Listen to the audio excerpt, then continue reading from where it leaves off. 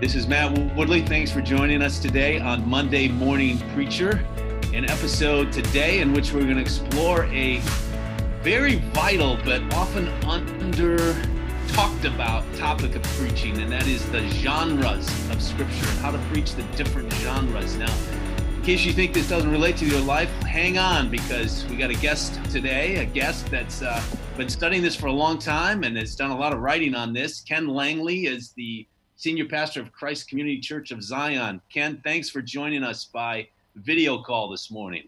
My privilege. And Ken and I are taping this during the coronavirus crisis here, so both of us are remote, but it's great to have you here, Ken. Ken has been preaching for over 40 years, and so Ken, you got a lot of experience, I'm sure, and so I like to ask preachers, just start with a more personal question. Just over the 40 years of preaching and now in your 40th year or 41st year or whatever you're at, what's been the most challenging thing for you in your weekly sermon prep and delivery? You know, I probably would have given you a different answer just a week ago. This COVID-19 crisis is uncharted territory for all of us. And so I'm having to discern what is most important for me to say to my flock in this time, and also learn how to preach to an empty room, just a camera, something I've not done, and probably to preach more briefly, because most people, I think, can't attend to a talking head as much as to a live preacher. So right now, I think, is the most challenging thing I have faced. Yeah, wow. I could really relate to that. We'd love to hear more about that. Maybe we should just do a whole episode on that sometime, Ken. That would be great. So I know that genres of the Bible is one of your passions, and I'm going to ask you why you're so excited about that in a minute, but just start with the basics. What do you mean by a genre? What is that? My wife teases me every time she hears me say that word because it sounds so snooty, and I, for her sake, try to say it with the proper French nasality. Genre. Yeah, it just means form or type. There's different kinds of literature. Some start once upon a time. Some start the White House issued a statement today. Some start thus says the Lord or Paul the Apostle. And we have, any of us who are competent readers have learned that these different types of documents are to be read differently. And that's what we mean by genre, and genre sensitivity in preaching then would mean attentiveness to how different types of literature work differently. Okay, so the average preacher out there might think, oh, this is very academic, like you said, snooty, pretentious, like secondary issue, but this is really important to you, and I know you're really passionate about it. And I'm going to quote a chapter out of a book you wrote. You said, Sunday after Sunday, we cram parables and proverbs, laments and lyrics into our homiletical grinders, and out comes something that tastes like last week's sausage. I love that quote. So tell me about why this matters so much. Well, starting with the sense of that quote, I would say we all want variety in preaching. And sometimes we resort to gimmicks to achieve that variety. Whereas the Bible already is a beautifully varied book. And if we just pay attention to the different kinds of literature we find in the Bible, I don't think we'll have to manufacture variety to keep our people interested. I think that when our listeners realize that there's different kinds of literature in the Bible, they will experience a kind of delight in God's word that is not always a primary aim for us. Consciously, we're trying to get the truth across, demonstrate its relevance, but there's something to be said too for people just loving the Bible and finding it an attractive book. But I suppose the most important thing is that even if we have a high view of Scripture, we believe in its inerrancy and its authority, but we don't read it properly, then our preaching will not have that authority, because we will not be saying what God intended to say, not only what he said, but how he said it. So yeah, I don't secondary. Yeah, those are some really good points, Ken. And just I know you've written too, some of the writing I've read by you, it's just that the form itself matters. I mean, God didn't put everything in the form of a New Testament epistle for a reason. And we need to preach that form, not just the content, but the form it comes in. So anyway, that's really good. So tell me a little bit about, your 40 years of preaching. At what point and how did this whole concept of genre-sensitive preaching hit home for you in your preaching? In the mid-1980s, I went back to Denver Seminary, my alma mater, to do a DMin program, majoring on preaching, and realized that one part of the Bible that I had trouble with was the Psalms. Like a lot of preachers, I could finish a sermon on a psalm and feel like I had been faithful to its theology, maybe even a good pastor in seeing how it could apply. But I felt like the poemness of the thing was just not in the sermon, even though it was there in the text. So I did my major project on form-sensitive preaching of the Psalms. And around the same time, I was discovering Jonathan Edwards, thanks to John Piper, and the religious affections, and realizing how important emotion is in the Christian life. And of course, the Psalms are rich in emotive impact. So my seeking God to awaken my own heart and my own emotional response to him worked hand in hand with my concentrated study of the Psalms. So that's how it happened for me.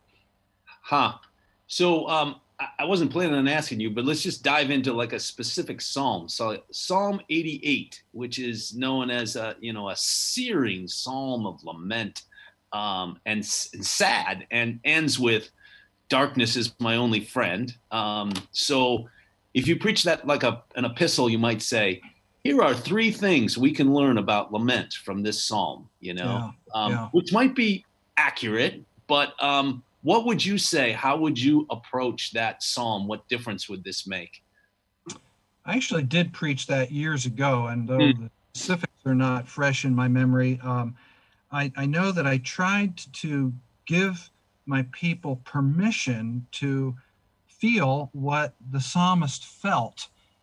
And even though most weeks end celebratory for us, and I think it's faithful to the whole of Scripture and where the Christian story ends, on that day, we didn't try to tie everything up in a nice, neat bow. We had a violin play plaintively and a soloist sing an old hymn, "Come Ye Disconsolate, Where'er Anguish," and invited people, instead of singing, to come to the front and pray with me or one of the elders if their hearts were heavy. So just seeing, saying, and helping people feel the emotion of that psalm. And by the way, it's interesting you choose that psalm as an example. I read a commentary on that psalm that talks about the poet's agonized scream. Agonized scream, wow. Agonized scream. And even though that's a striking phrase, if you pay attention to the specifics of that text, you see that the poet is really not screaming. He's too weary, too depressed to scream. More like a moan or a sigh. And that might seem like an unimportant distinction to make, but I don't think so. There are laments that are more like a scream. But when you come to that one, I think you need to exegete the emotion and not just the meanings, and be faithful to and how he was feeling. So. Yeah, that's a great example. Wow, great approach to that. And again, it's not just the words, it's not just the theological content, but it's the form and the emotion in it. So let's talk about like a New Testament narrative. So let's think about John 11, the raising of Lazarus, a great long text. So what's going on in the genre of this passage, and how would it affect how you're preaching it? Well, first thing I would say is that I haven't thought as much about narrative as I have about biblical poetry. I see. Steve Mathewson and Jeff Arthurs are good authors on that subject. But, I guess off the top of my head, I would say it's a story. It's not a systematic theology exposition of our doctrine of death. Mm. So, for example, maybe the question, where was Lazarus those 4 days? Where was his soul? That might be something you would want to answer if you were having a late night bull session with other theologians, but that's not how you're going to preach it. You're going to tell the story. And what's more, it's a miracle story. Yeah. 7 signs of the Gospel of John that are supposed to strengthen our confidence in Jesus. So we would want to keep the focus on him. Near the beginning of the story, there's that intriguing detail that says when he heard about Lazarus being sick, he did not go right away. I would with that, milk that a little bit and help the congregation feel the tension of how come? And then when we were kids, we learned that John 11:35 is the shortest verse in the Bible. Mm-hmm. Here's the God-man who knew what he was going to do, who knew that he was going to defeat death once and for all, and yet he weeps. Yeah.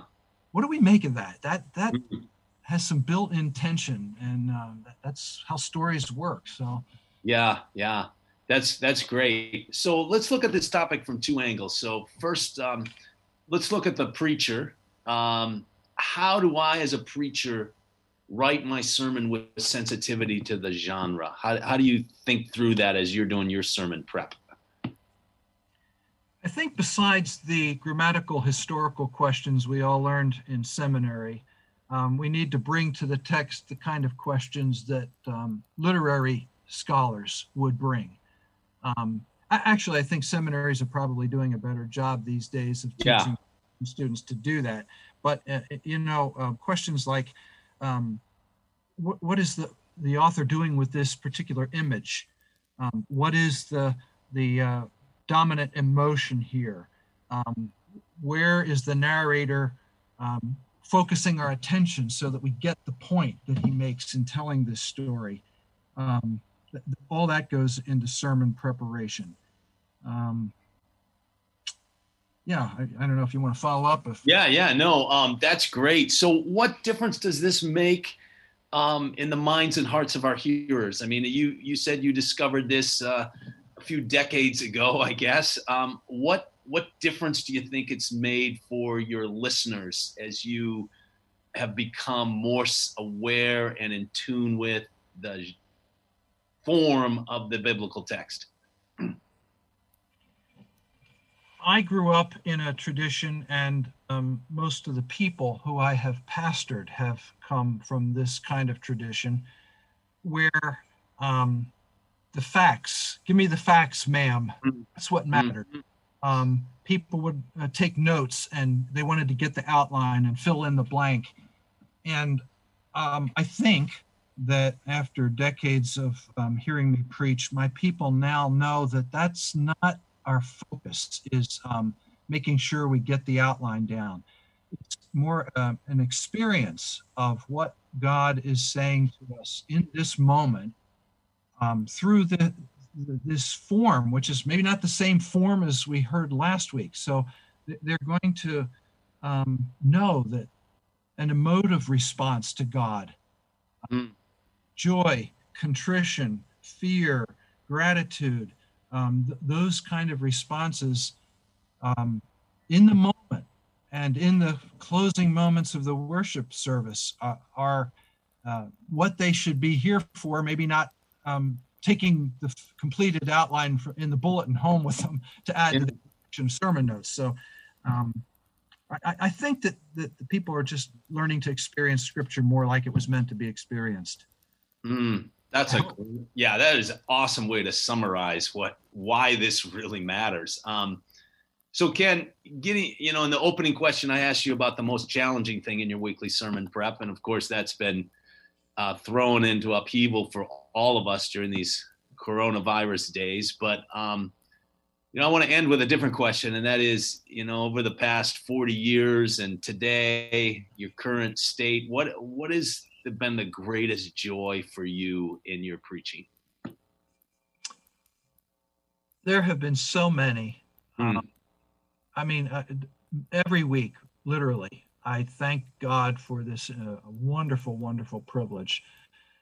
So it's probably hard to say the one greatest challenge. Sure. Greatest joy, but maybe it would be those times, and every seasoned preacher has had them, when you don't feel like you did a good job. You think this week was weaker than most, and yet as you greet people on the way out, the comments are so warm and affirming, not just good sermon, pastor, but they look you in the eye, they hold on to your hand a little bit longer and say, this is exactly what I needed today. And those moments are just a reminder that this is God's work, not mine. Yeah. He's got a sense of humor. He uses me in my weakness, and that is just a lot of fun, actually.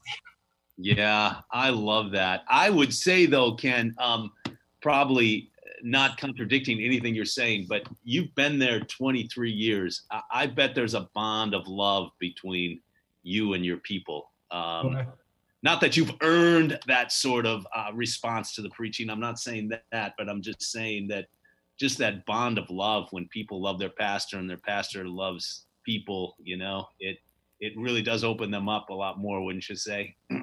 There's something to be said for long tenure. At some point, you become the pastor. Yeah, a long and loving tenure. Yeah. In the same direction, or something like that. Yeah, some wise guy said that. Some guy said that. Well, Ken, it has been really great talking to you. I love this concept, and I would just say to our preachers out there, just to wrap up and to drive home this thing, I just think it opens a lot of, like you said, a lot of joy and delight and creativity in our preaching for ourselves and for our people. And it's already in the Word of God. It's not like we have to make this stuff up. It's already there. So just love not only the content of the Scripture, but love the way it has come to us, because that is part of God's sovereign plan. So be sensitive to the genre of Scriptures and preach that with great joy. Thanks, Ken, for joining us. Thanks for your faithful ministry. Preachers, this is Matt Woodley from PreachingToday.com, and I hope you join in on our next episode.